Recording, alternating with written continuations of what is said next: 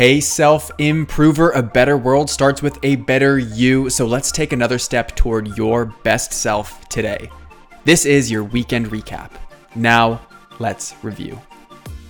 On Monday, we talked about changing your energy first.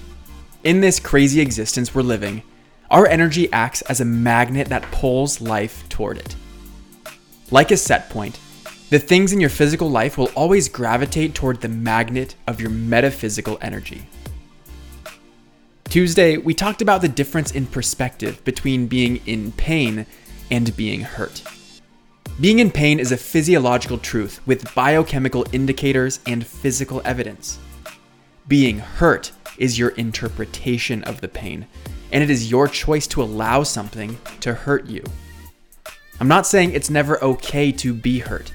It has its purposes, but this extra layer of context is important. Wednesday was about getting through the day, but not the traditional way of thinking about counting hours and passing the time. It's about changing the meaning of getting in that phrase. To receive through the day and extract the value and lessons that are available at your fingertips. That is the true meaning of getting through the day. On Thursday, I was your personal cheerleader.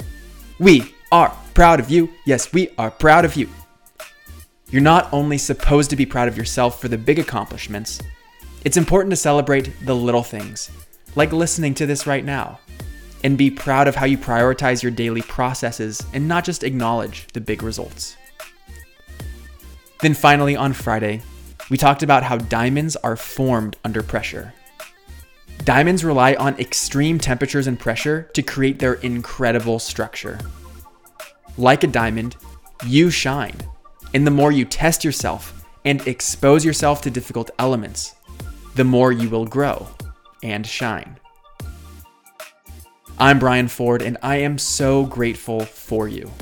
The world needs more people like you, but it also needs you to be your absolute best because there is no one else like you.